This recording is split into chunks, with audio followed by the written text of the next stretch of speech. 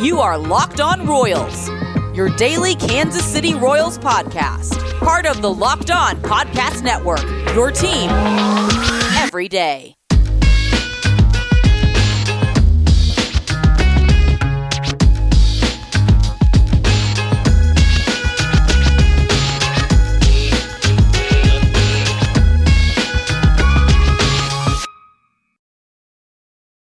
Let's get it going on the Locked On Royals podcast, a part of the Locked On Podcast Network, your teams every day. I am your host, Rylan Stiles. You can follow me on Twitter at Rylan_Stiles. It's at RYLAN_STILES. On today's show, we're going to dive into some more Royals news and notes around baseball. The first talking point about all this season is the fact that the season might get delayed again, and that right now we're seeing the owners and players starting to go back and forth already, again, as we saw that messy conversation and dispute and collective bargaining agreement discussions earlier this year, whenever they were starting to revamp the 2020 season.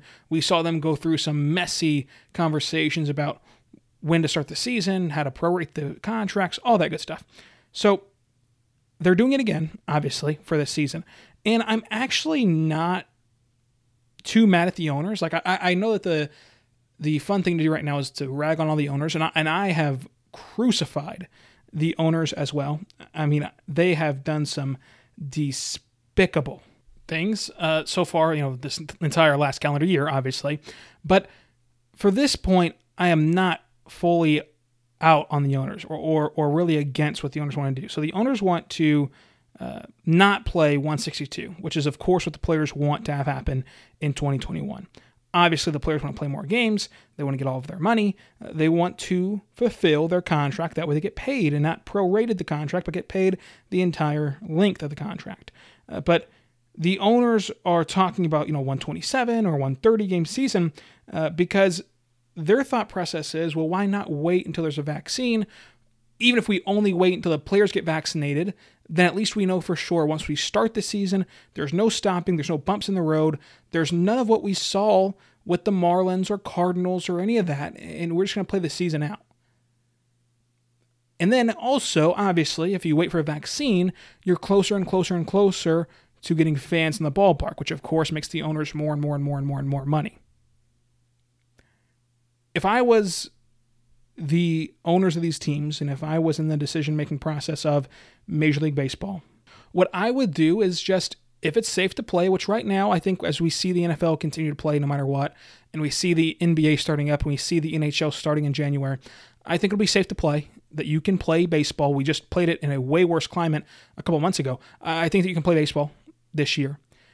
So just play a 162-game season, fans or no fans, so be it. Do what the NBA is doing right now. The NBA right now has no fans, but hey, maybe we'll have fans down the road. Maybe we'll have fans at the All-Star break. Maybe we'll have fans in the second half of the season. You never know.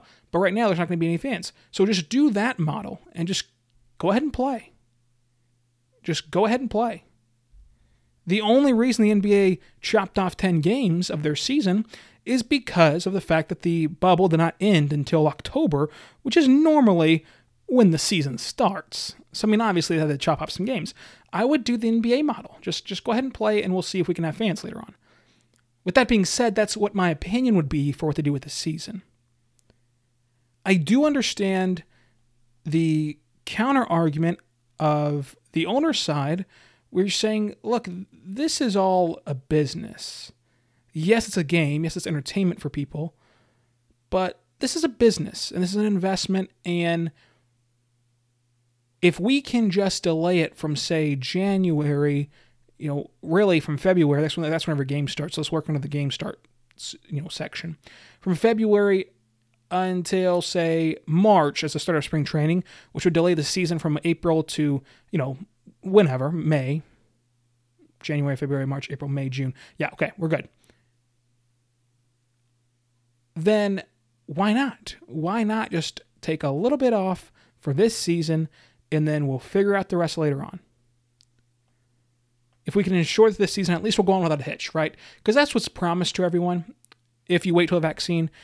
Listen, folks, I hate to break it to you. Professional athletes are going to get the vaccine before a lot of us have access to it. That's just what's going to happen. So if the owners can look at this and say, well, we can guarantee our product does not get disrupted, and we can guarantee our product can start and finish without any interruptions, I understand their thought process of just wanting to wait. With all of that being said, just because that there's another side of a story or another side of an argument, there should still be compromise, right? I mean, the owners shouldn't just get to dictate everything that they want. And at the end of the day, what is better for the most group of people, right? Waiting is best for the owners, but that's the only group of people that waiting for the season to start is best for. Playing earlier is better for everyone else. I mean, playing earlier, if you play 162 games, the players get their entire contracts. They don't have to prorate them. They get the entire deal. The fans of the game, however many there are left, get to watch a full season of normal baseball. Fans or no fans in the stands, they still get to watch it and enjoy it. The fans of the game also get a legitimate season. I know a lot of people didn't think that the 60-game run was legitimate. So, all of that being said, it's better for baseball to go ahead and play. And I've never seen a sport in its owners and its commissioner and its higher-ups so against playing the sport. Basketball, their owners, their commissioner just did everything under the sun to be able to play again. This is an insane turnaround, asking these players that were in the bubble, secluded from family for most of that time, to play from October, an entire season, and then turn around and play again December 22nd. That is crazy. And training camp started December 1st. So, I mean, they literally had a month off if you made it deep in the bubble. But they want to play. They want to make their money from the TV contracts. They want to play the game, and there's a fan aspect and all of that, but again, mainly TV contracts. They want to have all of that happen. But baseball at every turn seems to not want to play their game. They want to shorten the games. They want to shorten the seasons. They want to just not have seasons. At every turn, it's as if baseball doesn't want you to view their product, both literally and literally chopping off games, and also with the streaming services of MLB.tv, cutting off half of your watchability. NBA League Pass blacks out one team for me in Oklahoma. That is the Oklahoma City Thunder. I can watch Dallas, I can watch Houston, San Antonio, whoever, I can watch them. Even in southern Oklahoma, where I'm closer to a Mavericks game than if I was, say, in northern Oklahoma, obviously. I still can watch them. Now, sitting in this same spot, if I fired up MLB.tv, which I've paid for since its existence, I cannot watch Kansas City, St. Louis, Dallas, Houston. How does that make any sense at all? They're limiting a paying customer from getting access to their product. Now, obviously, VPNs exist, but still, baseball at every turn does not want you to see their game, and thus, they're not growing their game. And this is another step to that. Now, do I think that this is the worst thing the owners have ever done? No, it wouldn't even crack my top 5 of this year alone. But still, at some point, you've got to do what's best for the greater good. And the MLB owners never seem to want to do that at any point. And that's why I believe that we're going to see a strike. We're going to see a strike whenever this CBA is up and done in the next winter. We're going to see a massive strike, I think. Because if being on the verge of having no season last year, remember, at the MLB draft, whenever Commissioner Manfred took the podium, it was assumed that that would be the only baseball activity that entire year, that there would literally not be a season, if you remember correctly. After getting on the verge of losing your fan base, because at that point, how could you even remain a fan of this sport? Because at that point in the draft, the bubble was announced, soccer was announced, sports were coming back, and baseball was still bickering over pennies in the grand scheme of things. To go from that and to still keep up the charade of, we're going to take every penny we can from the players, or we're going to not give up any leverage to the players at all. To have this stance, to me, is driving us closer and closer and closer to a massive strike. And remember what happened the last time that baseball had a strike. It ruined what baseball is. It ruined its national popularity. It ruined its relevance. It ruined its audience. It ruined everything. It took a bunch of guys on steroids to even get remotely close to what it used to be. And that audience immediately fades because it's not sustainable. The second you're off the juice, the second those guys and those people do not care about baseball anymore. And there is no more gimmicks. We've seen steroids. We've seen guys throwing 120 miles per hour. We've seen guys hitting balls out of stadiums. We've seen all the gimmicks about baseball. The only thing that you can lure people in with baseball is by teaching them the game, by growing the game, by making it more accessible to everyone. And at every turn, baseball does not want to do that. And then that is just crazy to me. But coming up, I want to dive into this Royals season and what moves still have to be made by Kansas City.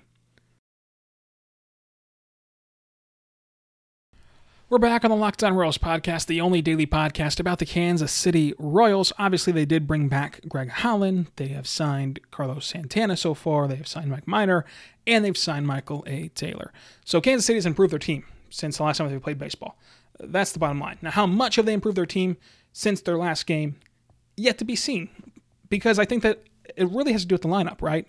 If you want to go all in with winning and you want to bring Witt back to second base and have Olivares and Cordero in the outfield with Michael A. Taylor, you've improved your lineup dramatically, especially if you can have a bounce-back year from Carlos Santana and a bounce-back year from Jorge Soler. But that obviously hurts the development of Nicky Lopez, who's a Gold Glove level second baseman, I should say, with the chance to be a better bat. So the juggling between having a good team and a good lineup versus developing guys is going to be very interesting from Mike Matheny's standpoint. But to me, Kansas City, you look at this team, and they're perfectly mediocre right now. Obviously, there's some variables of, what if they call up Asa Lacy, what if they call up Jackson Kowart, all that good stuff. But right now, they're perfectly mediocre, and I think that you're going to see them bring in another reliever. I think that Greg Holland is not the only move that they make. I don't think that this 1 year, $2.75 million deal is the only move that Kansas City makes to improve that bullpen. I think it's only going to take one more bullpen arm, though, because if you believe in Stomont, if you believe in Zuber, two guys who I really believe in, if you believe in Scott Barlow, Holland, that's four guys right there. If you can kick Minor or Duffy to the bullpen, that's then five guys. So signing one more bullpen arm would go a really long way. There's still going to be what-ifs this season, but depending on the schedule format, depending on the playoff format, the Royals could be a surprise team this year. Think about it like this. Think about if the Royals once again get to play the Central Division only. All right, we see the owners and players bickering again. We drag down the number to like 100 games or whatever. It's only going to be against the AL and NL Central teams. And you're playing the Cleveland baseball team who's going to trade away Francisco Lindor. You're playing the Cubs who want to sell literally every part of their team, not name Anthony Rizzo. You're playing the Cardinals who are decent but not great. The Brewers, who are not great, kind of average. The Reds, who proved to be kind of average last year, no matter being everyone's fan favorite, even my darling story of the NL, being kind of average, maybe above average a little bit.